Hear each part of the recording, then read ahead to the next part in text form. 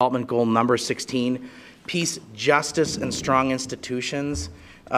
We have a report that we're also rolling out as part of this called the Rule of Law, a critical building block for good governance and economic growth. So we've been very fortunate that Chevron's worked with us on doing a series on each of the Sustainable Development Goals. Now, there are many folks who, what has shocked me is that the Sustainable Development Goals are not very well known in Washington. Now, I think if you follow these issues, you know about them, but I would argue that there are only maybe a couple dozen members of Congress that know what the Sustainable Development Goals actually are.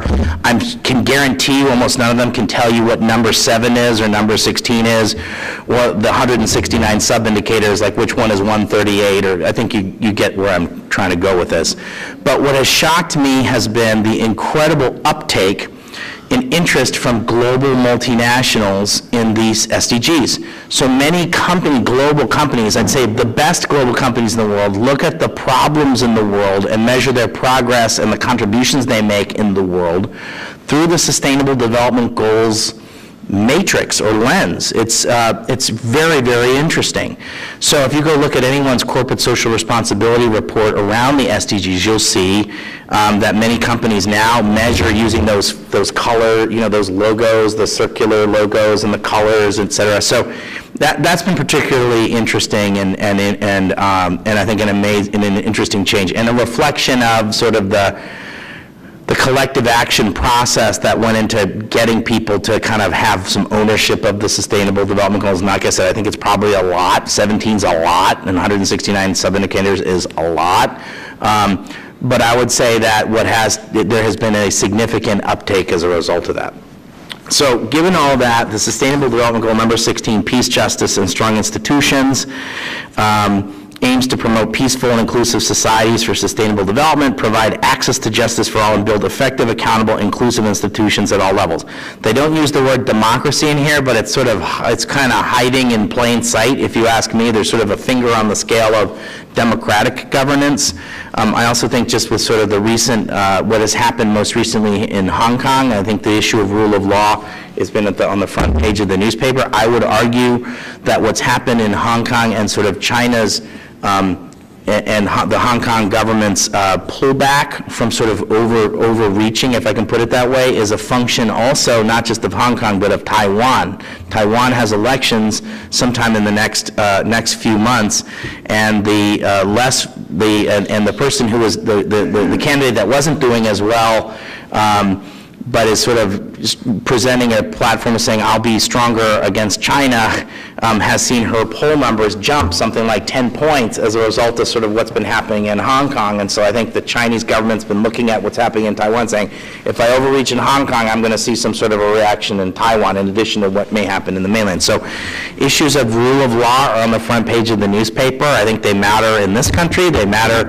around the world, and I think we're going to talk about what is rule of law and also the need for a demand for rule of law that countries, civil societies and various stakeholders have to ask or demand rule of law for it to happen. And I think we need to have a conversation about what does rule of law actually mean, because I think in some context that I'm not sure it's a loaded term, but perhaps it's got some top things you need to kind of unpack or sort of have some nuance about. So I'm going to start with my friend Matt Murray, who's an adjunct professor of International Public Affairs at Columbia University at SIPA, but he also wears a number of other interesting hats, and he's had some interesting past lives. So Matt, I'm going to kick it off to you first, please. Dan, thank you very much, and I want to thank you in particular for devoting attention to the rule of law as a discrete goal in building just societies that provide access to economic opportunity, protection of human rights, and a whole list of deliverables that come under rule of law that are not necessarily contemplated as priorities when you're talking about building democracy. So the exercise of building democracy and building democratic institutions has a number of, let's say, general metrics, including how do you do elections, do you have political competition, and other definitional goals that do not always get to a rule of law as a discrete set of goals. And why is this important? Because countries can take steps towards building democracy. They can take steps towards generating economic growth and competition without investing in a rule of law, without creating what legal scholars call a thick rule of law. Ever since the term was invented in the 19th century by a famous international lawyer called Albert Van Dieschei, there has been a common understanding that what a rule of law means, in essence, is that it is meant to hold the state and its rulers and its mid-level officials accountable to the people. And that is the essence of a rule of law. A thick rule of law is a rule of law that approaches that question with some degree of normative force, with some moral authority, whether it's from natural law or from religion or from some other philosophical basis. A thin rule of law looks like a rule of law because there's legislation, there's courts, there's some predictability, there's some transparency, but there may not be a moral authority or a normative set of rules that goes with it. And so Dan is right to point out that terminology is important, because when we're advocating for a rule of law, we have to be clear about what we mean, and we have to find terminology that speaks to people universally. We have to find a way of talking really about justice in different parts of the world. I'm going to take my time this morning to talk about how the rule of law progress, such as it is, and it is meaningful, and it has taken on new force, and it has new champions, including multinational corporations, as Dan mentions. I'm going to take a moment and discuss how, nevertheless, this effort to create an international normative basis for justice is under severe challenge right now for three specific reasons. The first is you can't divorce a discussion about the rule of law from what I call free rider globalization. There are a number of countries in the world that are participating profitably, forcefully, and successfully in the rules-based trading system without having created a rule of law at home, without providing protection of basic private property and human rights at home. And so they are growing in their economic power, they're growing in their political presence, and yet they are not committed to basic protections, particularly those that would be driven by some moral or normative basis at home. And China and Russia are salient examples, but there are several others. The second factor that you cannot discuss the rule of law without addressing is the rise of systemic corruption. What we have seen as a sort of trend that accompanies globalization at this time is the rise of the ability of countries, including those that are free riders on globalization, to organize their entire governments around the delivery of enrichment to a small group of officials. And this is sometimes called state-driven capitalism. It's sometimes called authoritarian kleptocracy. But what it all has in common is that we in the corruption sort of world, we've begun to appreciate that it's not a case where there's an isolated example of a group of venal officials, engaging in state capture. Rather, entire governments and institutions and economies can be organized successfully to serve oligarchic interests. And once they've been established, they have to expand to survive. So they create crony networks that they try to work with transnationally and to cement their power in surrounding countries. And so we've begun to see the export of crony capitalism, we've begun to see the export of a set of values which is inimical to the rule of law around the world. And so this is all to say that the rule of law has become, it's no longer a question of have you made progress in some technical metrics. It's no longer a question of whether you have, adopted an independent court system. It's a question of whether you are committed to, it's become a strategic battleground, whether you want to have a rule of law in your country. And there are several examples arising out of these authoritarian countries where they are not only repressing institutions that would provide for the rule of law and basic protections at home, but they're also outsourcing the rule of law. And by that I mean to say they're trying to, once they've taken their assets, once they've secured their assets or stolen their assets within their own country, in order to protect them abroad, they not only move them to foreign countries and put them in foreign banks, but they also go to foreign courts to get them legitimized. And so this is a trend that we're seeing. It's underneath the radar, but it's becoming increasingly clear that our own courts, there's a great book on this, by the way, called Dictators Without Borders, and it's about how Central Asian elites, while we have been working very hard with these elites since the post-Soviet Union to create democratic institutions, they've been working very hard to move their assets abroad, secure them abroad, and litigate, if necessary, to win them abroad. And so we have that. That's happening also in the United States. There's a lot of recent examples of this happening in the United States.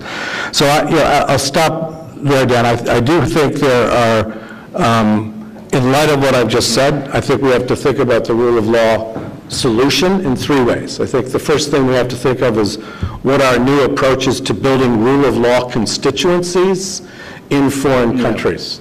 We've taken a kind of vertical approach to instituting the rule of law in foreign countries, I would say, where we hope that by establishing some measure of buy-in at the top, we're going to see reforms going vertically down. And what we need to do is work on creating the political consensus that's necessary to change behavior and build faith in justice and a rule of law on a more horizontal basis. So that's one set of solutions.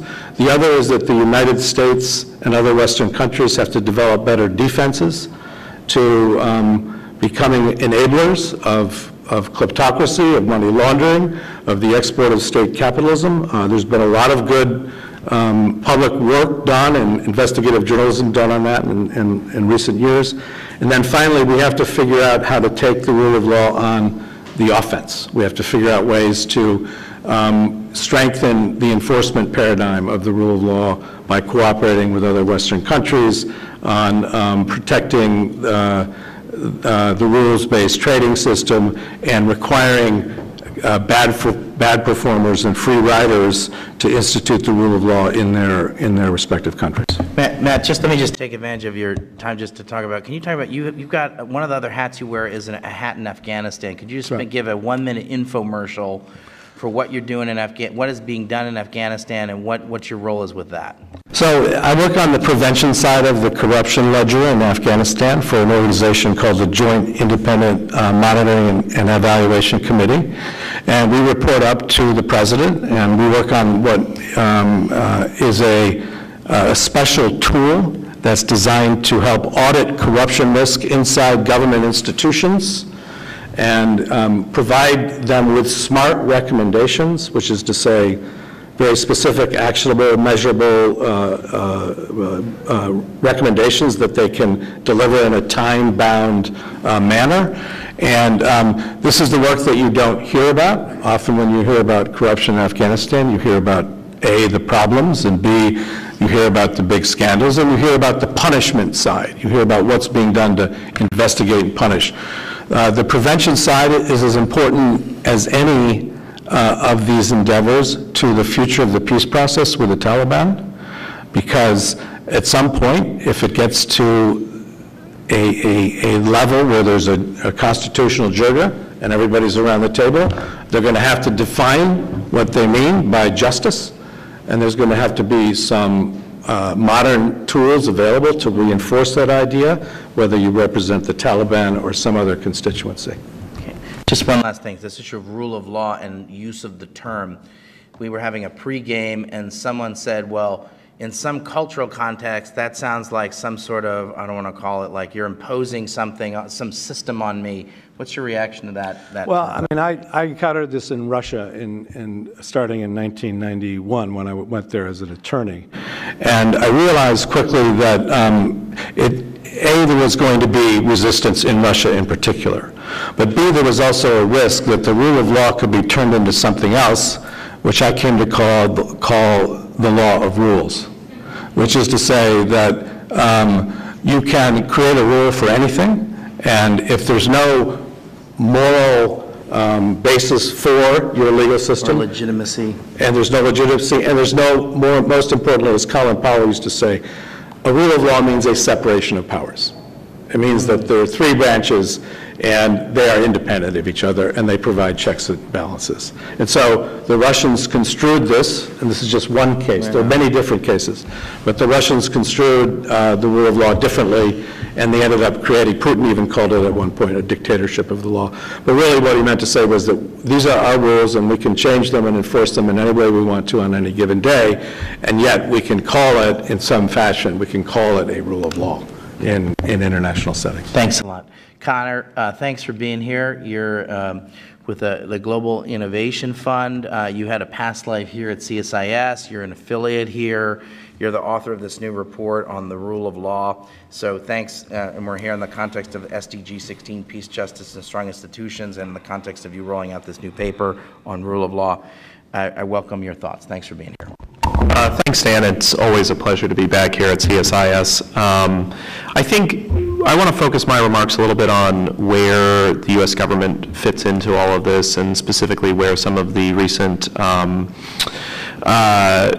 some of the new initiatives that USAID has rolled out recently, because I think Matt's provided a very good framework in terms of how we need to think about rule of law and what the landscape looks like right now.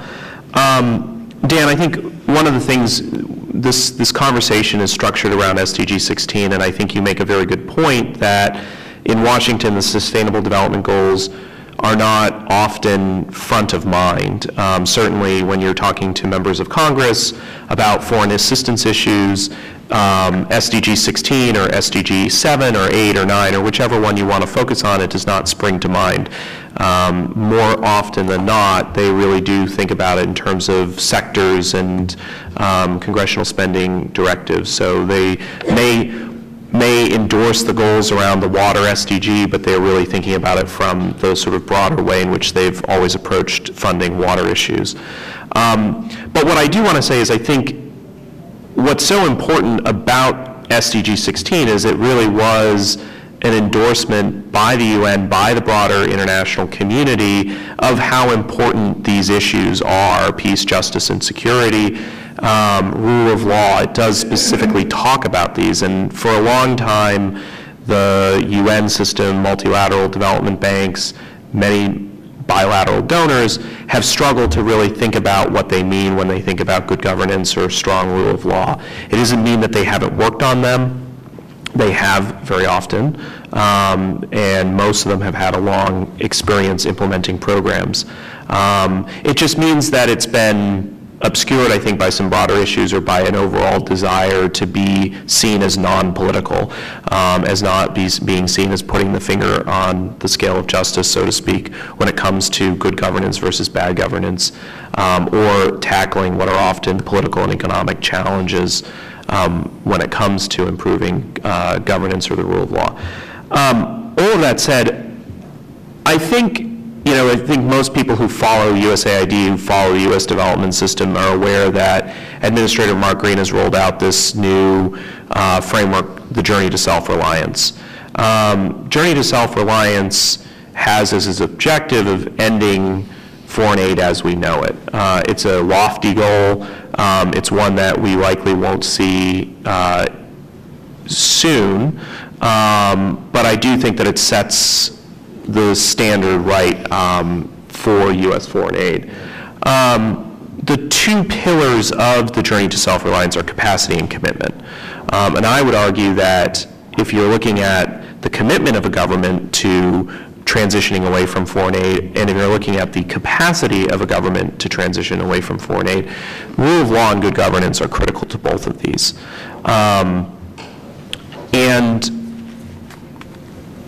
if we're not, I think the U.S. government obviously has long worked on these issues, but Journey to Self-Reliance in many ways, I think, raises this back up at a time when I think we really do need to think about how do we want to advance further. There's been great progress made on global poverty. There has been great progress made on a number of health indicators. There's been a great progress made on a number of other social development indicators. That doesn't mean that global poverty or extreme poverty has been solved completely. It's still very much out there. But it does mean that I think we need to think a lot more from a development perspective, from a donor perspective of where we're putting our people, time, and money.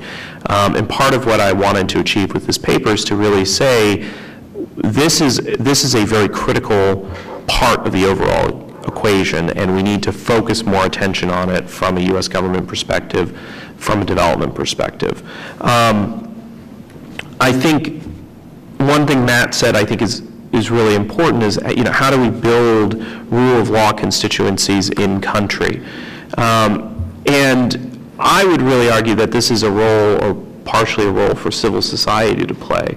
I think one thing that we've talked a lot about is the closing of the civil society space, and that's happening. And I don't think that we should downplay the danger of that and what is happening abroad. But I would also say that when you do travel to a lot of these countries, civil society is a very vibrant space. I was in Uganda this past summer looking at domestic resource mobilization, and I was shocked by the number of civil society groups that care about this issue. And you have them coming at it from multiple angles, from a debt angle, from a budget accountability perspective, from are people paying their taxes. It's there, and there are immense challenges to civil society participation in a country like Uganda, but it's out there. And I think when we're looking at the journey to self-reliance, civil society needs to have a large role to play, certainly on this rule of law, good governance perspective. They provide a critical accountability mechanism for the governments that we're working with in developing countries. I think the final thing I would say on journey to self-reliance and the role of the U.S. government is, I think we've talked quite a bit today earlier in the breakfast and with Matt's comments about the need for local demand. Local demand is there, but I also think we really do need to think about what that means. And I think, Dan touched on this a little bit, but there is often this perception that we're imposing a Western-led view of the rule of law, or a Western set of legal standards or regulatory frameworks. And to be sure, many of these countries, as a result of colonialism, have civil law, or they have English common law as the basis of their legal system. But I think for us, one thing we really need to think a little bit more about is, rather than trying, I think oftentimes we seek to circumvent existing systems if they're too difficult to work with, or they are perceived to be too corrupt, or they're perceived to be too challenging. And I think we need to think a lot more from the donor side of how we're actually working within some of the existing systems to make them, to strengthen them, to improve them, to introduce the concepts and the ideas that are seen as best practice. I'll provide a very brief example from my day job at the Global Innovation Fund. Chlorine, this is water and not related to rule of law. Chlorine tablets are often seen as a way to improve people's access to fresh water. And there's been some success around that. There's been some good uptake. I think about 7 million people have adopted it under one of the programs that have been introduced out there. But what that ultimately was doing was it was simply circumventing the existing water systems, and rather than trying to improve the water systems or find ways to get people plugged into the grid to strengthen the existing utility systems, we were simply saying, well, it's too hard to do that. Let's just give people chlorine tablets and they can generate clean water from whichever source they're getting the water from. And I would argue the reason why you haven't seen that scaled up beyond 7 million people is impressive, but I would argue that you haven't seen the scale there because you're going around the existing systems in country. You're not trying to improve them. And I think this is not unique to water. It's not unique to other basic human needs, education, agriculture, et cetera. We're going to have to confront this within the rule of law as well. We're going to have to confront this within the broader governance frameworks. And so I think I'd close by just saying we really do need to look at this from a local ownership perspective, from a local demand perspective. And if we're simply trying to cut and paste a Western system, it's not going to work. And I think it would be a real missed opportunity as we continue to make some changes in the U.S. system. You know, I've been thinking about this over the breakfast and looking at the report. There are a couple of things that come to mind. One is we ought to be using our aid dollars to enable broaden the coalition of the willing, but I also think there's lots of research and metrics that have been invested, whether it's the World Bank, we're going to hear from Valentina in a minute, or sort of the SDG-related metrics or other sorts of public goods of metrics that our other NGOs have.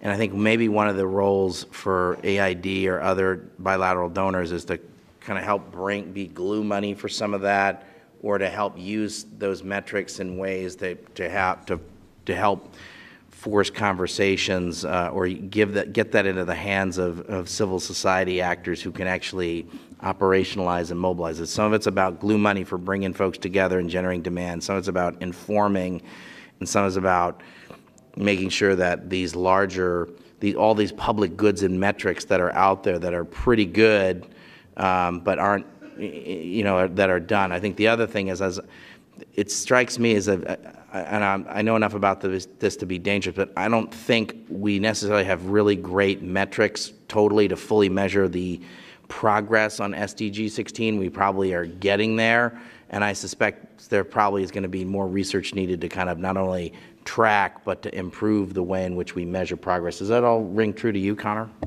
Yeah, I think it rings broadly true. I mean, I think, building off what you said, Dan, I think one thing that you often hear with governance and rule of law when you're talking about an international development perspective is it's very hard to measure it. It's very hard to produce easily quantifiable indicators to demonstrate that we've achieved progress or achieved the original goals of the project.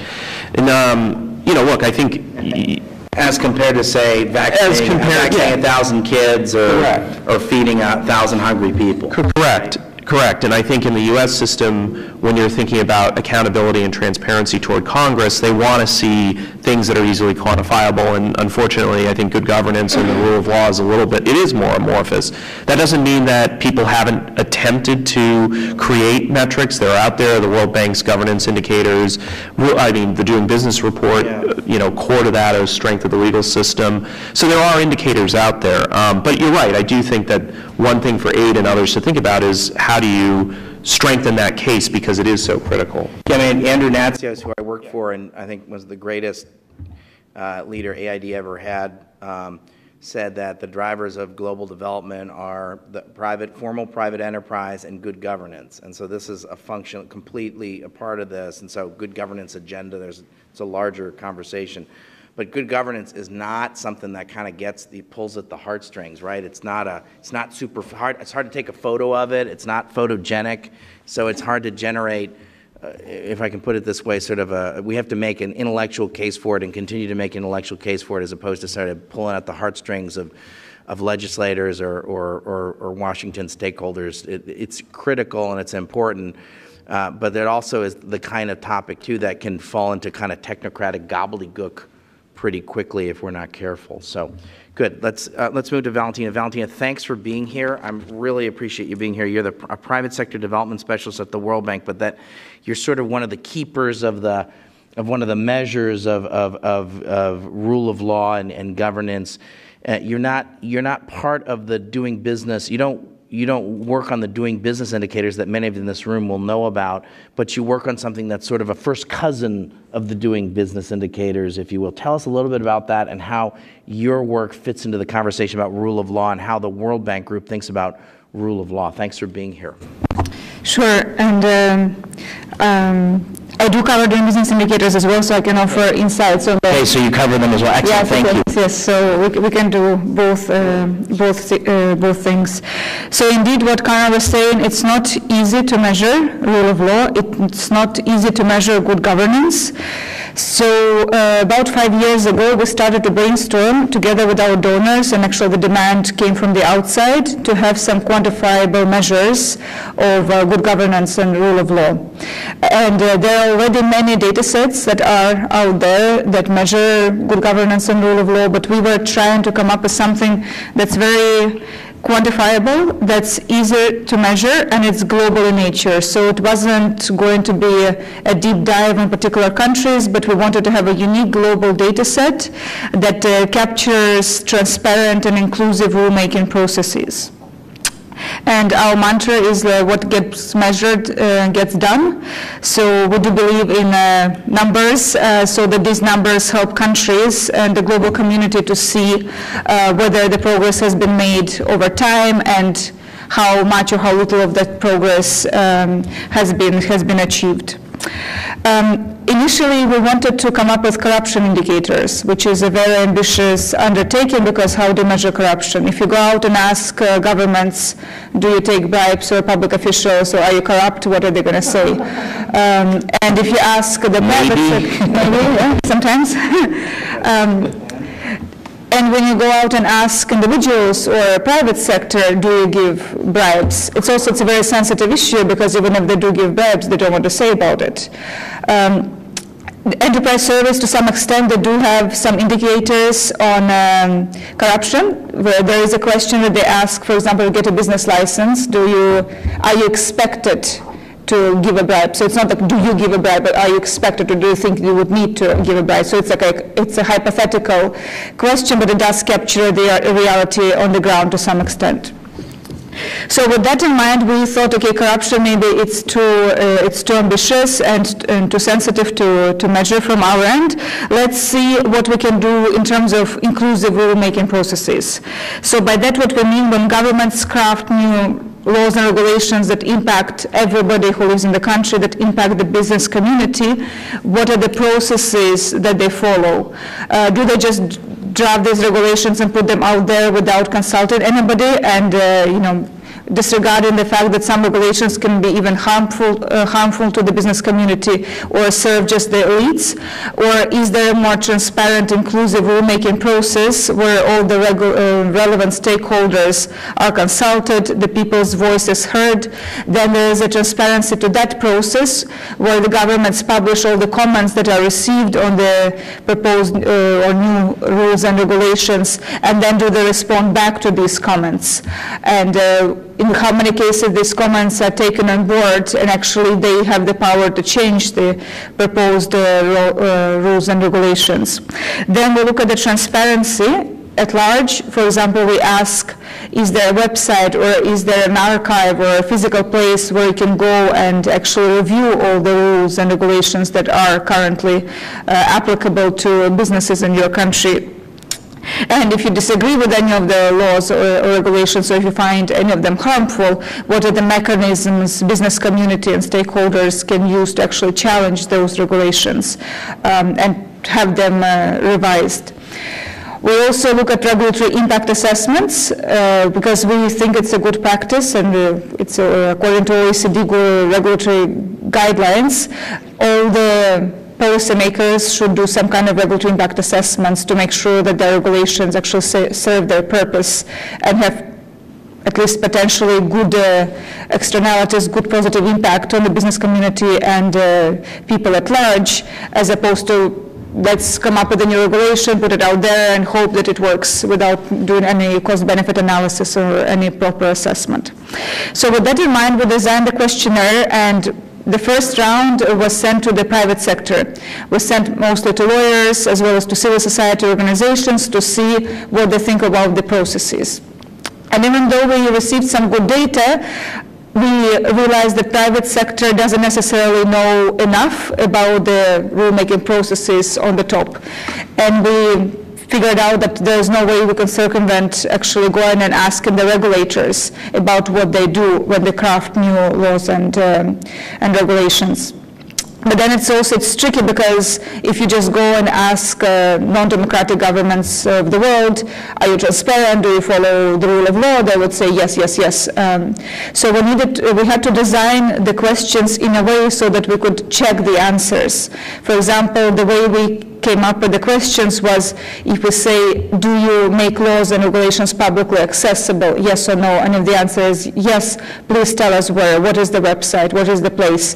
And then our team would actually go out and check that information. So countries that score highly on these questions really have data verified by our experts in-house. Then other question when we asked, do you do regulatory impact assessments? Yes or no? If the answer is yes, we ask to share with us the latest regulatory impact assessment that has been done in the country. And then we review it and we see to make sure that indeed the right regulatory impact assessment was put in place for the country to receive a point on that question. And the same logic applied to all the other areas that we measure in the report. Now, what is the objective of that? The objective of that, once we collect the data, and we've been doing this data collection exercise for the past almost 5 years, we put it out for the general public to use. The data is on our website. So the governments and civil society, they look at the data and they see where the regulatory gaps are. And then every year we get approached by about 20 countries on this project, where they ask for advice. They ask us what can they do to improve, what can they do to reform their rule of law practices to make them more aligned with international best practices and international best reform advisory.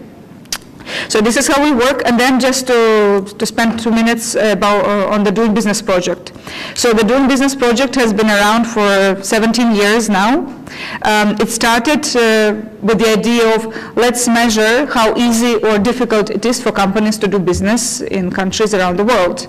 Because the assumption is if the regulations are very cumbersome, if there are no clear rules for the games, it's very difficult for businesses to operate. There is a higher risk of having a big informal sector where companies don't pay taxes, where they have to navigate through the shadow economy. And right now, the Doing Business expanded. We have 11 indicators, starting with what it takes to open a business. Then if you want to build a warehouse, what it takes to obtain a building permit. If you want to connect this warehouse to electricity, how long would it take and how difficult is this process to connect to electricity grid? Then we have a set of legal indicators that we touched upon this morning. For example, how long does it take to resolve a bankruptcy case? If it's 1 to 2 years, like in any developed country with a strong rule of law, that's acceptable. If it takes 10 years, then we need to question why does it take so long? Is it because of the weak legal institutions, or is it because the businesses are just being looted and everything is stolen from the business and there is nothing left to reorganize? So then you can look at these underlying problems. We look at contract enforcement. Let's say if there is a dispute between two private parties on a particular contract, how long would it take them to resolve the dispute? Again, in some countries it's 5 months, in other countries it's years, and we need to ask the questions as to why. And another relevant indicator is the protection of minority investors. If you're a minority investor and you invest your money in a particular company, how do you ensure that you are not discriminated against, that your voice has been heard, that directors don't do anything illegal, that there is enough degree of transparency in the company where you're comfortable that your investment is not going to be used for some shady purposes? So these are the indicators that we tackle within the Doing Business area that help private sector to flourish and grow, which also has positive spillovers for the economies at large. And I'll stop here. Valentina, I just want to say that Doing Business indicators, I think, has been one of the great triumphs of global development. And I believe that it's probably the most visited, most looked at research work that the World Bank does every single year. I think that's true. I think that gets probably multiples and multiples more of any study. There are some studies and papers at the World Bank. They did a study, I believe, a couple years ago that there were some studies that got no visits ever. So if you wrote a paper like no one visited the paper ever, not a lot of them, but there's a couple examples of some. But the World Bank's doing business indicators gets millions and millions of visits. And I think some of it's about the quality of the analytics.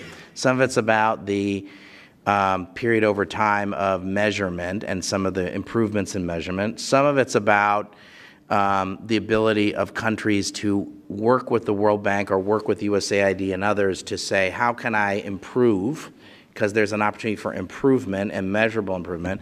And frankly, some of it's about the force ranking and the force ranking of countries. Now, I know that's not something the World Bank likes to talk about, but I think it's really very, very important. If your your founding myth of your country or mythology says that the folks on the other side of the mountain are terrible and they're 50 points ahead of you on the doing business indicators, it doesn't comport with your founding national mythology, and it drives you crazy. And so I think it's a spur for change. And I think we sometimes underestimate national rivalries and petty national rivalries or real ones, et cetera. And so I think this sort of I think it's misunderstood and often overlooked, but I think it really matters. And so I think to the extent that the World Bank Group can force rank countries, and I know there's been some instances of other sorts of intellectual products the World Bank is doing, where the management has said that the amount of headache involved with force ranking countries, because the amount of crap, and I think that's the think tank term for it,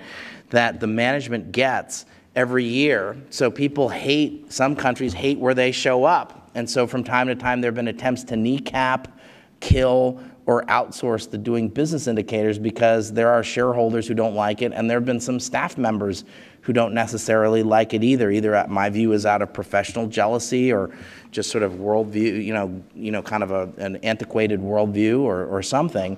So I just think what you're doing is incredibly important, and the more we can force rank countries, the better. I think it's all good to have having robust analytics, but I actually think the spur is if I'm country X and I can compare myself to country Y, that actually does matter.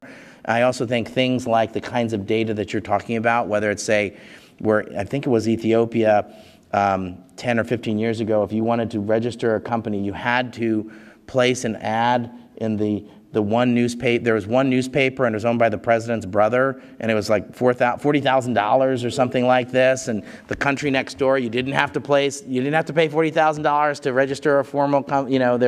These sorts of things matter. So these sorts of questions you're asking about, like why does it take 2 years to resolve in country X, and why in country Y does it take 4 weeks? Well, I think those are legitimate questions, and to the extent that we can say, well, why does country X and country Y, and to the extent that you throw in a little national rivalry, I think it matters and it helps. Now, I know you can't say that, but I can. So anyways, Valentina, I really appreciate you being here. Could you just spend 1 minute, not on anything I've just said, but could you just spend a minute, Valentina, on how does your work interface with SDG 16 in terms of, because I think a lot of the metrics and one of the great public goods that the World Bank provides is data like this and analytics and research. I'm assuming you're getting phone calls, or your group is getting phone calls saying, hey, can you help us track progress on SDG 16 or pieces of it? Could you just comment a little bit on that, please?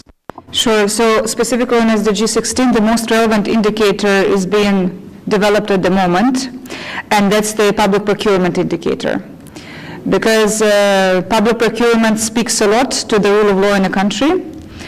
And to our knowledge, there isn't right now a global data set that measures public procurement from a standpoint of the private sector in different countries.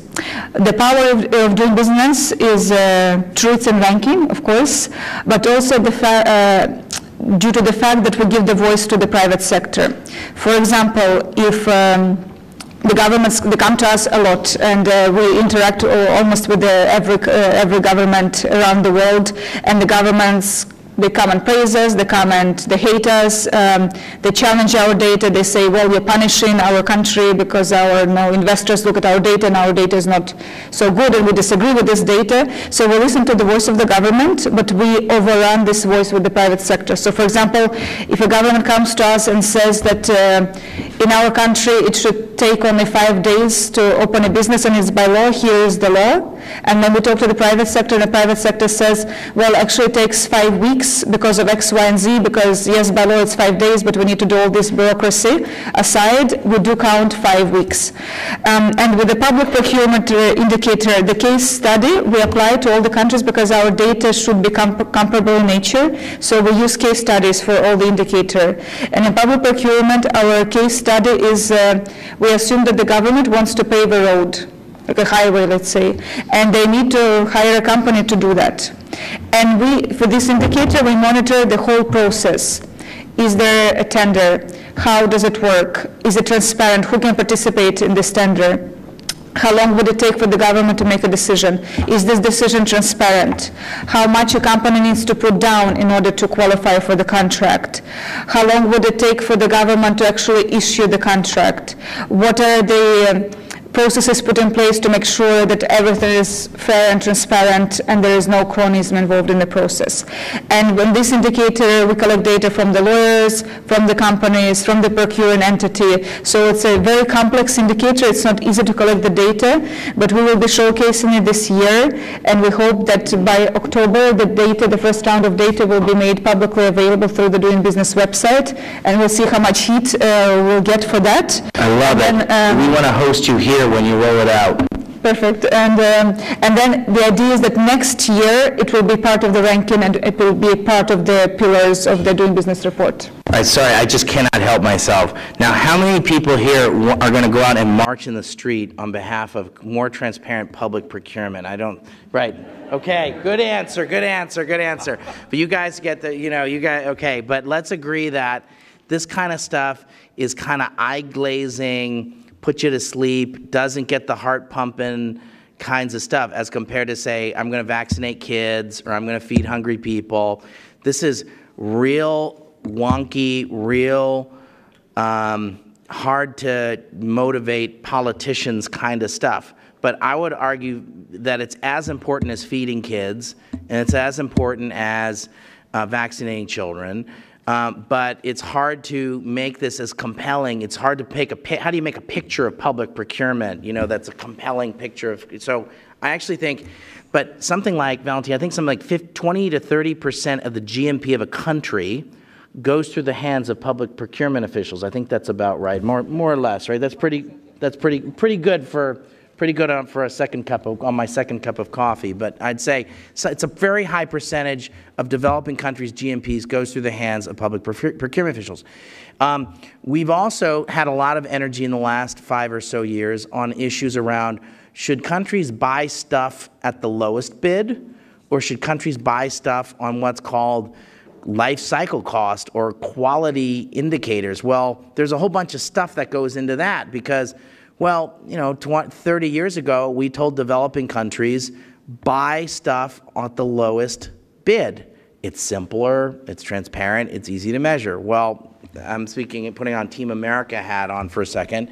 About 10 or 15 years ago, the Chinese started winning all the low bids. Now, some of it could be subsidized, some of it could be they weren't playing by the Marquis of Queensberry rules, if you know what I'm saying, on certain things. So now, but some of it is they did great work. Some of it was they did work cheaper than us. So there was a thinking that maybe we ought to think differently. So some of it was, so this issue of low bid and procurement is there's all sorts of geostrategic issues involved in it. There's issues of trade involved in this. There's issues of governance and procurement, and how we also bring new players in. If the 3 or 4 crony companies in a country keep winning all the bids, that's not so good, and how do we open it up? So public sector procurement may be sort of first a snoozer of a topic, and I only saw 5 hands go up saying they'd march in the streets for better public procurement, and the other 100 of you didn't. So, but I would make the case that these sorts of metrics are really quite important if we want to see the sort of changes, whether, societal changes happen, it's really quite important, and it gets quite complicated quite quickly. So I'm really interested in that. I commit now to hosting something either around the annual meetings or just after. I'll host something here at CSS because I think it's very important that we share that information, because it's critically important. And like I said, if you first hear it in the elevator, you're like, oh, what a snoozer, I think I'll skip it. But once you understand what the stakes are, you understand how centrally important this is. So thanks for working on that, and thanks for doing that, Valentina. Thank you. Okay, so Andrew, you're one of the guys who raised his hand saying you would march in the streets for public procurement. You get a gold star for that. But Andrew, I think, runs one of the most interesting organizations in Washington. He's the executive director of the Center for International Enterprise. It's International Private Enterprise, which is affiliated with the U.S. Chamber of Commerce, but is part of the National Endowment for Democracy family, the NED family, and it's sort of the intersection of sort of the private sector and good governance and democracy. And you guys have been at it for 30 years, and you've been with CIPE for 24. More than 24 almost, right? Yeah. So this isn't your first rodeo on this. So if I say to you, SDG 16, talk about SDG 16, talk about the rule of law, and how do those issues come across your radar screen in your day job? Thanks. Thank you, Dan. And I think the last time I was here with the other institute heads, and we agreed that CIPE was the boring institute. I don't think so. I'm going to raise my hand and say I don't think you're boring. We're proud to be boring, or proud to be dealing with the boring issues, because I agree with you. I think these are some of the more vital issues that just tend to fly under the radar. And I'll throw another one out there: state-owned enterprise governance, which is another place where we see this breakdown. Don't make it a Netflix night. State-owned enterprise governance. Great. SDG 16, is near and dear to our heart at CIPE. In fact, when we sort of looked through all the SDGs and we're trying to figure out where we fit into the SDG framework, there are a few out there that had to do with empowerment of marginalized groups and other things that meant something to us. But SDG 16, and in particular 16.5 through 16.9, if you really want to get technical on it. Oh God, we're on sweet spot. Me. Yes. But I think, what I'd like to do is kind of talk a little bit to one of the points you made in your opening remarks, Dan, and that's to talk a little bit about the evolving private sector perspectives as to why SDG 16 is important. And as Dan said, I've been in this business for a long time. In my first iteration, I was our program officer for Central and Eastern Europe way back in the early 90s. And I was bouncing around the region trying to meet with members of civil society and the business community and others. And I would go into the offices of multinational corporations, their rep offices out in the field, and I would trying to raise money from them and trying to convince them that we were worth supporting. And I would talk to them about what we did, and I'd say, well, we talk about the rule of law, the institutional environment, fighting corruption, and they're like, God, that's so important here. We're behind you 100%, but please don't ask us to say anything in public about it, because we're exposed, and we don't want to expose our opportunities here to government pushback. Well, the good news is, I think, that the rule of law movement has progressed to such a point that it's more difficult now to push back against companies, but also I think multinationals in particular are starting to understand how the rule of law is affecting their ability to compete globally, and that, I think, is due not only to the importance and the rise of rule of law, but the rise of competition from countries and companies that do not feel constrained by global standards of compliance. And I think we can all look at this, and I'll get into a little bit further in a minute. I would also say we need to make a distinction here between global companies and local firms. So there is a cross-section of multinationals that are very good on SDGs, that are saying all the right things.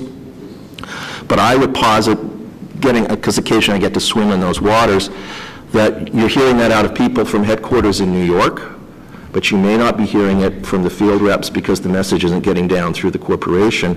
But more importantly, the local private sector, although they live these problems on a day-to-day basis, still lack the tools and the awareness and are more exposed in terms of their vulnerabilities. So we really still need to focus on bringing the local private sector along. What do you need to make SDG 16 work? I would say you need two elements to begin with. You need political will at the country level, and then you need a grassroots civil society that's willing to take on an education and a watchdog role. And I think you need strategies that are incremental in their approach. One of the things I think we learned in Central and Eastern Europe and the former Soviet states during the transition was that you couldn't go in and just, as we heard earlier, transplant a system down. When you design systems of rule of law, I think you really have to respect two things. You have to respect the ability of local governments to actually implement the laws that are in place, and Valentina and the Doing Business indicators, I think, have gotten a lot better at looking at that implementation gap than it's in its early incarnations. But you also have to look at the ability of the private sector to comply with regulation. If you don't have laws and regulations and rule of law that really sort of slowly raise the playing field, you've got more of a recipe for corruption than anything else, because people are going to look for the most expedient way to avoid unworkable situations. More recently, and I've alluded to it, and I think Matt laid it out in a much more academic way and eloquent way than I can, we've been looking at this issue of what we call corrosive capital. And we've been looking at it from the site perspective, and what is the effect of capital flows, both private and state capital flows, from authoritarian nations on the rule of law in emerging markets. We're of the opinion that you will not slow the flow of these capital flows, nor should we desire to slow the flow of capital flows. I think it's wonderful that China wants to play a role in global development, but we have to understand that these are following different sets of rules and values from us. And what we need to be focusing on is twofold. One is raising the standards of those flows themselves and the requirements we put on those. But more importantly, we need to invest in the rule of law in countries that are receiving those funds. What we understand, for instance, about Chinese capital, whether it's private or public, is that it will obey the laws in the countries it goes into. So if you're listing on the New York Stock Exchange, if you're Jack Ma, you are going through disclosure. Now, we can debate the quality of disclosure that you're getting from a Chinese firm, but they will obey local laws. Where local laws are weak, they're not going to feel constrained by international standards, which is something a Western company would feel. A Western company ultimately has to comply with laws, but it also has to comply with the wishes of its customers when it comes to labor standards, environmental standards, et cetera, et cetera. Public procurement gets abused in these situations when we see big state projects coming in. So again, that's why it's important. And so we've been examining, because our partners have been asking us to examine these things, how we can address the issue of capital flows. And we chose the term corrosive capital very carefully, because what we wanted to say is that we have to accept that different types of capital from different types of authoritarian states had different levels of acidity. So we can look at, say, a Turkish businessman who's building a hotel on the Black Sea somewhere, and he's throwing a bribe out here or there to get the property license or whatever. Yeah, okay, you know, that's not existential to a country. But then if we look at, say, Russian capital and how it's being used in the Balkans, and in more particular, if you really want to get to rule of law, let's talk about elections. How Russian capital has been manipulated and used to affect the outcomes of elections in the Balkans, and the one I'll point to is the referendum over North Macedonia's name. So if we look at how that referendum was going to take place, if there was a low turnout on the referendum, it would become null and void. What did we see? Well, we know the patterns of Russian ownership in the region are concentrated in media, energy, and sports teams. Why sports teams? Balkan politics is about street action.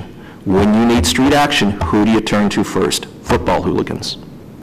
And you know, you might not believe me, but if you look at what happened in Skopje in the run-up to the Macedonian referendum, what did we see? We saw Russian-owned media coming out with a boycott message, and we saw street demonstrations in the square outside the parliament. But the people who were leading those street demonstrations were actually football supporters from Thessaloniki in Greece from a Russian-owned team. So that's a case where you have highly acidic, corrosive use. Most of this stuff on rule of law is falling somewhere in the middle. It's a bad procurement in Ethiopia. It's building a railroad in Kenya without the appropriate environmental inspections, et cetera. So how are we going to address this? At the local level, we need to understand the nature of how these investments go into a country and what loopholes they exploit. We need to identify the patterns of how they do that and the policy responses, and then we have to engage with both the governments and civil society to come up with solutions that will force rule of law on the flow of capital. At the global level, and we're very big on thinking globally and acting locally here, I think we in the United States need to take a look at our own national security strategies. And we need to take a look at the way we look at our own values of democracy and rule of law. And we need to make sure that when we are looking at the 3 Ds of development, defense, and diplomacy, we're adding a 4th D of democracy into that formula, because if we are practicing these things without a sense of where we are, we're going into this global battle of values unprepared. And finally, we need to up our game in places of global governance, places like the WTO, where we're getting ready for a renegotiation. We've got to make sure that the U.S. Trade Representative is going in there with a strong values position. We need to look at the UN, and we need to demand more from institutions that set standards such as the OECD, because it's those global standards that mean a lot to people acting on the local scene. So I've got a couple of questions. I want to open it up, but so if you all believe that rule of law is important and it's critical for economic growth, what is this group's answer to the issue of China? Why does China do so well? That's kind of one question. You don't have to answer both these, but you can pick one. And the other question for this group is, okay, if you're the head of AID, what more could or should you be doing as the head of AID in this issue of rule of law and good governance? So why don't I start, Andrew, why don't I start with you? Okay. On China, I think, we always had this debate on whether China was a market economy or not and whether the rule of law. I think that got settled yesterday at the WTO when China announced it was no longer going to contest its market economy status. But I think, why does China work? Well, I think there's a couple of reasons why China works. One is the investment and just macroeconomic opportunity that exists in the country. It's a large marketplace. It was underutilized. There was a lot of spare growth to happen in the country, and it happened. But I will say, there's a lot of debate out there. Frank Fukuyama is one of those that's out there on this, talking about the importance of governance. And I would say Chinese governance, and we need to distinguish this, Chinese governance is ruled by law, not rule of law, but it's predictable.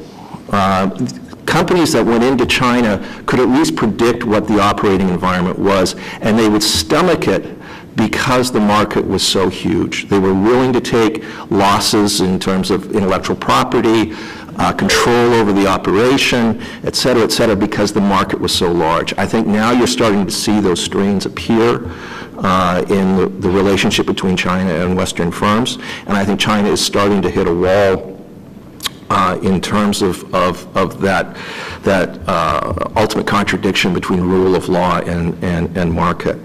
If I was at USAID, I think I would go back. I'd cast my mind back 10 or 12 years and look at how I was running my DRG operations back then, which had considerable... That's under the Natsios era. The Natsios era.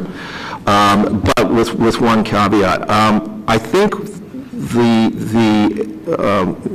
the problem that we've had with USAID in terms of DRG is that DRG got subsumed into everything AID did. So there was a decision to say all AID programs will have a rule of law component. But I think when you do that, you lose your focus. And I think you lose your ability to do things, and frankly, you lose funding. And a lot of money that was earmarked for DRG went off in different directions because of different priorities within USAID. I think you need to refocus on the role of democracy, again, within our national security policy, but then to see how that trickles down within USAID itself.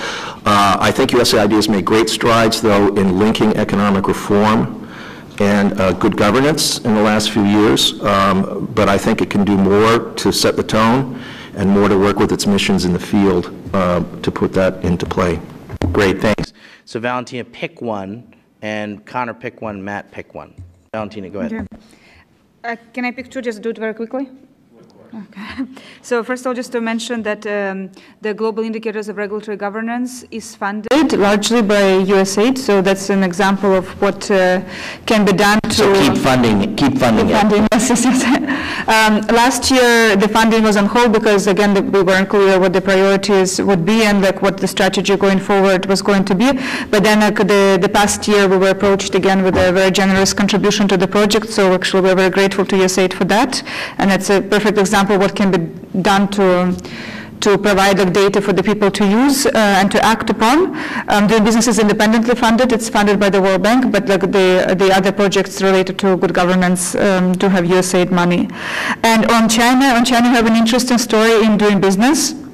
China was one of the most avid critics of doing business since its inception, and to the point where we would be presenting on doing business to a large audience, and Chinese delegation would stand up and protest and That's fantastic. ask to be removed from the doing business report. They said, if you don't rank us, this is hurting our economy, our ranking is not good enough, but everybody in the world thinks that we are doing fantastically in terms of economic indicators, so then remove us from the ranking. So of course we didn't remove China from the ranking, we kept the country and we stood by our data.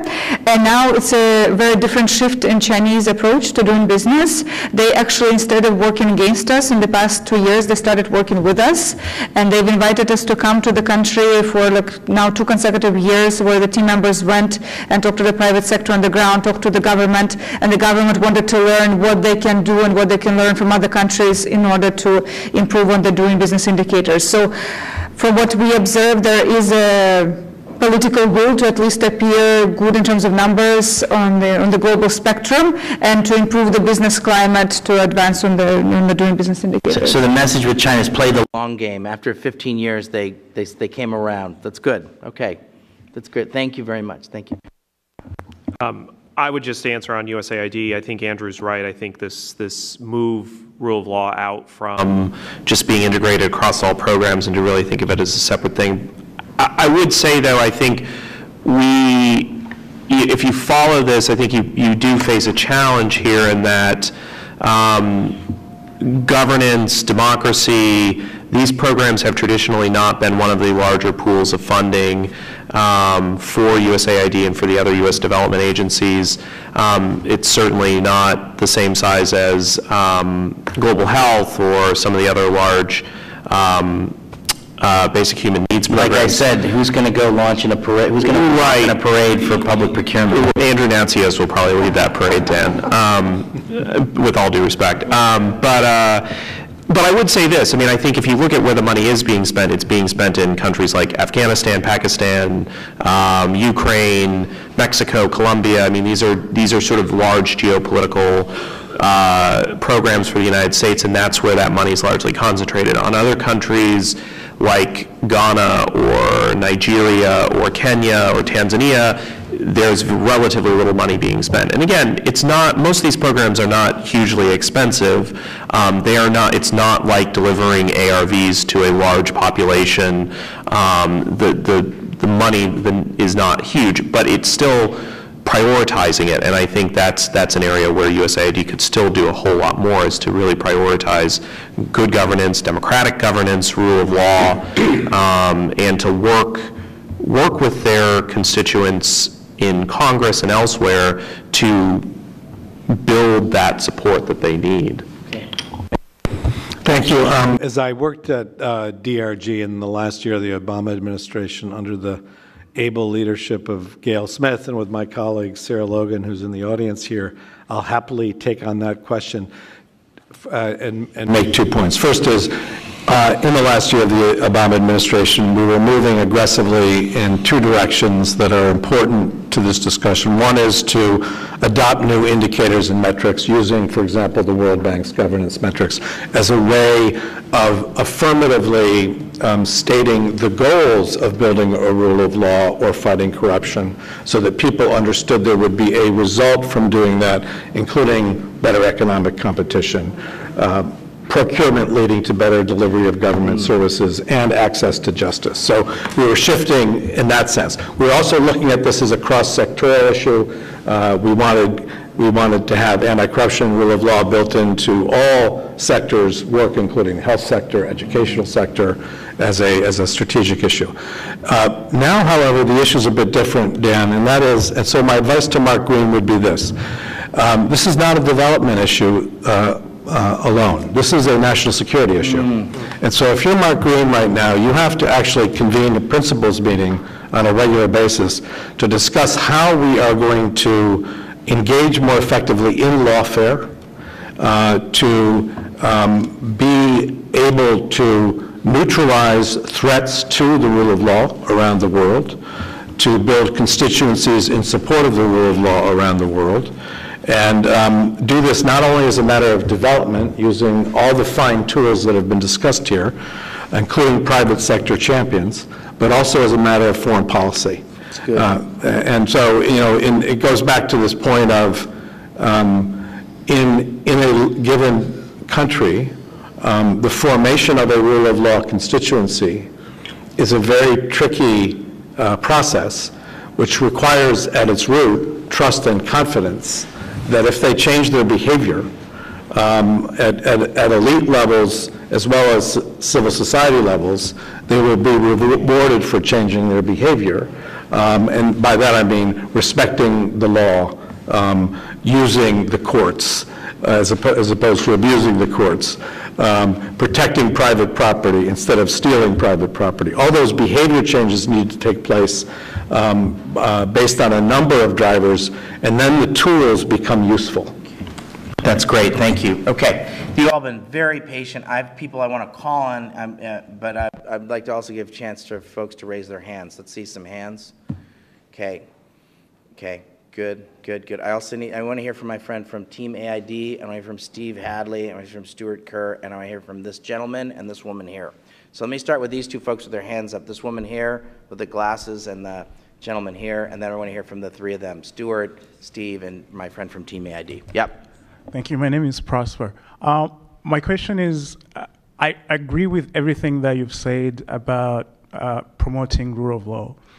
But as an outsider looking at how the U.S. government has been working and how, especially foreign policy, there seems to be a failure to balance our strategic interests with the promotion of the rule of law, at least in the way we incentivize these different countries.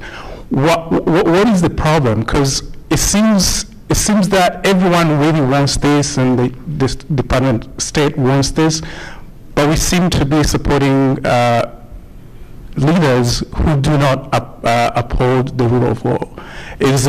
How much leverage do we have? Is it because we don't have that much leverage?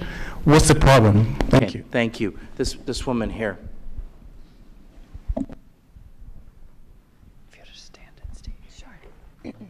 Hello, I'm Stacy Shamber from the International Civil Society Action Network. Thank you very much for your comments today. I really appreciated the understanding of rule of law and having the people, civil society, hold their governments accountable. We think this is very critical as we support 60 civil society organizations globally, both through a multi-donor fund as well as with technical support. And my question really is, from your perspective, what do you see as the best way to enhance the relationship between civil society and the private sector as we come together and work on SDG 16? Thank you.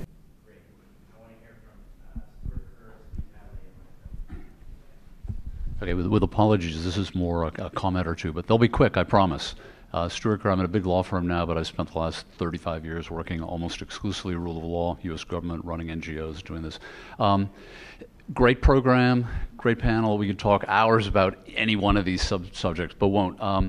Connor raised the issue of how to maybe more normalize rule of law throughout projects, throughout donors. One thing, I think any of us who've worked on large donor-funded projects know that any project gets run through the ringer of social and gender assessment, environmental assessment, and so forth. I don't think, maybe AID has rushed ahead in the last couple of years, but to really look at any given larger project, I mean, you can call it rule of law, you can call it governance, you could focus just on anti-corruption or something. But looking at the risks, looking at was it developed in an inclusive way, as Valentina was saying, I just think there's reason without too much more addition of bureaucracy. There are opportunities to, if it becomes more normalized that projects get looked at this by donors, it'll become something that people do. The other point, I love the chlorine pills, and I'll use that and now replace my why you don't drink, just drill a borehole by the U.S. military example. But to the point of getting things done within the regular existing institutions, I think in some ways we would benefit by viewing an institution as often a number of slices. For example, in working at courts, I worked in a number of sort of court reform projects where the main courts themselves, very difficult to deal with, but a country may want to, in part because pushed by World Bank or other reasons, develop or expand a commercial court. Something a little new but attached to the existing institution. In some cases, these have worked rather well. They provide examples, at least within the system, of something that's a little separate but yet apart, hopefully inspiring to other parts of the system. I'll stop there.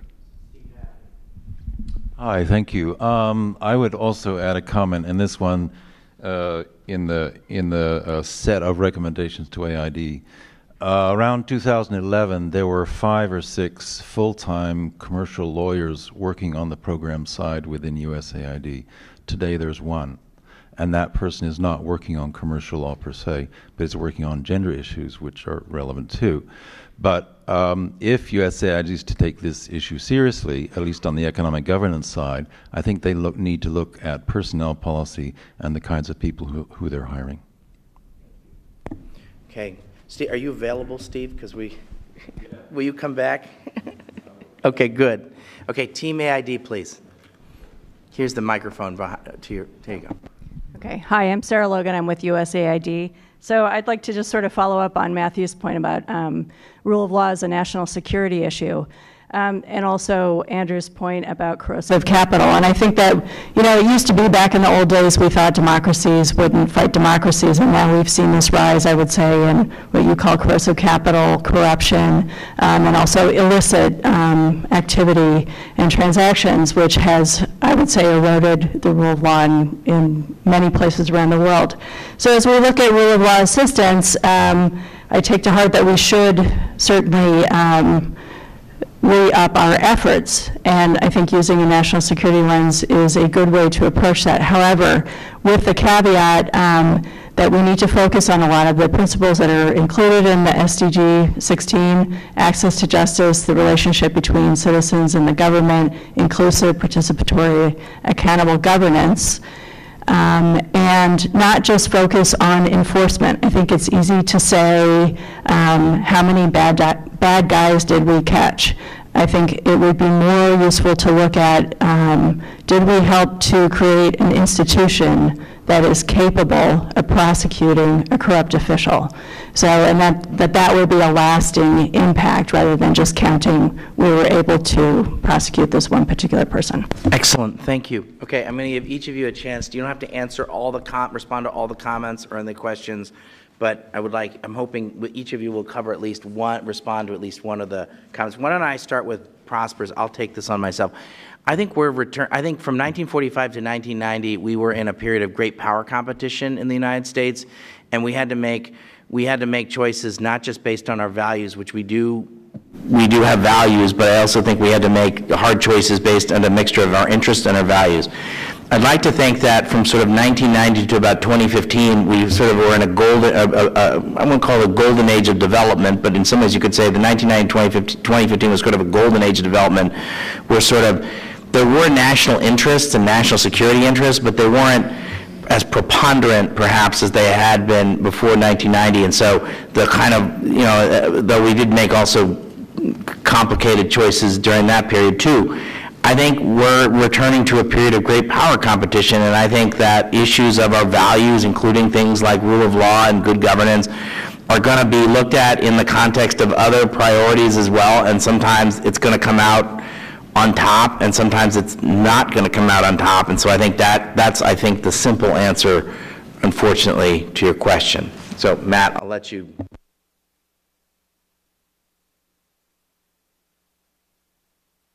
I will, a couple points. First, we've had several references this morning to how we use the terminology and how, to Sarah's very excellent observation, we create local demand and civil society-based institutions, citizen-based justice in and around the world. And that is an extremely important objective, because that is what makes this all sustainable.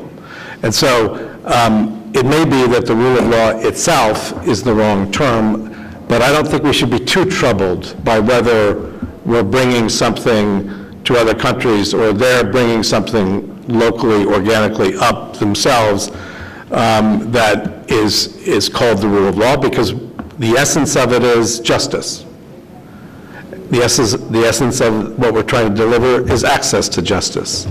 And the way to do that is to create institutions that are based on local values, that are driven by a local sense of justice, and that will be sustainable over time. But they will look a lot like what we've created here, because I mean you don't have to go too far. There's cross-cultural buy-in for justice. There's a whole sort of period of literature known as mirrors to princes literature. It was Machiavelli was one of the most famous writers of this genre, but there are Muslim and Chinese writers of this genre. And they all gave advice to princes which boiled down to, if you want to be loved and feared, and you want to keep your power, you do have to do things that may be difficult at times, but you always have to be fair. And so that is something, that notion of fairness and justice is challenged in today's environment of globalization. So what I'm trying to express here, Dan, is that on top of all of this, we need to look at the normative question. What is it that we're trying to do to create and strengthen the role of the individual, the role of human rights in a globalized world, where we have all these other problems, the decline of democracy, the rise of authoritarianism and kleptocracy as sort of twin phenomenon, and the export of a form of law which is anything but neutral, which is designed to repress people at home, but also create institutions abroad which will erode the commitment to the rule of law abroad. Great. Hey, Connor. Yeah, very quickly, I think, Stephen, that's a great point on the number of commercial lawyers who are working at aid. I think that goes exactly to the heart of what I've tried to bring up, which is where are we putting our people, time, and money? And if there were 5 or 6 then, and now there's 1, clearly it's not important. And so I really do think in particular on this side, we really do need to be looking at, do we have the right personnel? Second thing, I think, Stuart, absolutely right. There are sometimes the need to create something new, like a commercial court, if it doesn't exist before. I guess, my sort of broader point is I think we should just always be very attuned to whatever the local systems are, and I think you agree with me. It's, where necessary, there probably will be a need to create something new to address a problem that hasn't been addressed in the past. But I think we should just always be mindful of, are we circumventing the existing system in the pursuit of our own objectives, or because we just see it as too challenging? It shouldn't always be. These are challenging issues. Why are they challenging? Let's go at it. So that's all. Okay, Valentina. On the question how to enhance the relationship between the civil societies and the private sector, I guess there are many avenues that can be taken to achieve that, and it really depends on what we see in this realm of doing business. It really depends on the political structure and the type of governance of a particular country. So it can be that the government itself facilitates this kind of interaction and creates a platform for the civil societies and the private sector to get together and then hear to the voice of civil society and the private sector to try and address their grievances through policy implementation. In a country like Russia, for example, there is a separate agency for strategic initiatives that's kind of like separate from the government, even though not entirely, but at least like they try to be separate and bring together private sector and civil society organizations to have this like open discussion forum to have their voices heard. And then in other countries, like in the EU, recently in Malta, an example can be Malta, where we worked on trade issues, and the government again itself brought civil society organizations and private sector to discuss the issues with international trade and how the processes could be improved going forward. Okay, Andrew? Yeah, I think I'll comment on the civil society, private sector relations question as well. I'm not as optimistic about the role of government in being a convener, because I think in a lot of countries there's a basic adversarial relationship between civil society and government, the private sector and government, and the government might not have the credibility to do that. However, I think the opportunity that is in place comes as a result of the SDGs themselves, and it is the notion that the private sector has a significant role to play in global development, and the fact that the private sector is trying to figure out if it's going to be asked to do so much, how does it partner with other stakeholders in government and civil society? But again, that adversarial relationship exists between the two bodies. And it's something I think both sides need to figure out how to overcome. There's a basic issue of trust here, but there's also a basic issue of structure. Civil society has viewed itself as a watchdog of the private sector, as something of an adversary, and the private sector has always viewed civil society with suspicion and questioning its legitimacy to even hold things work. So neither side has really developed those tools over time to do this. I think that's changing. And I think there are bodies that are non-governmental bodies that are starting to convene civil society and the private sector. I think the World Economic Forum, for instance, the International Chamber is starting to do things along these lines as well, to try and start dialogues between groups. And I think within the framework of the SDGs, where people can debate what does an SDG for governance look like and what does that mean in real time, and perhaps have a common set of goals to work towards, might help build that framework for better civil society, private sector cooperation. All right, let's end it here. Please join me in thanking the panel.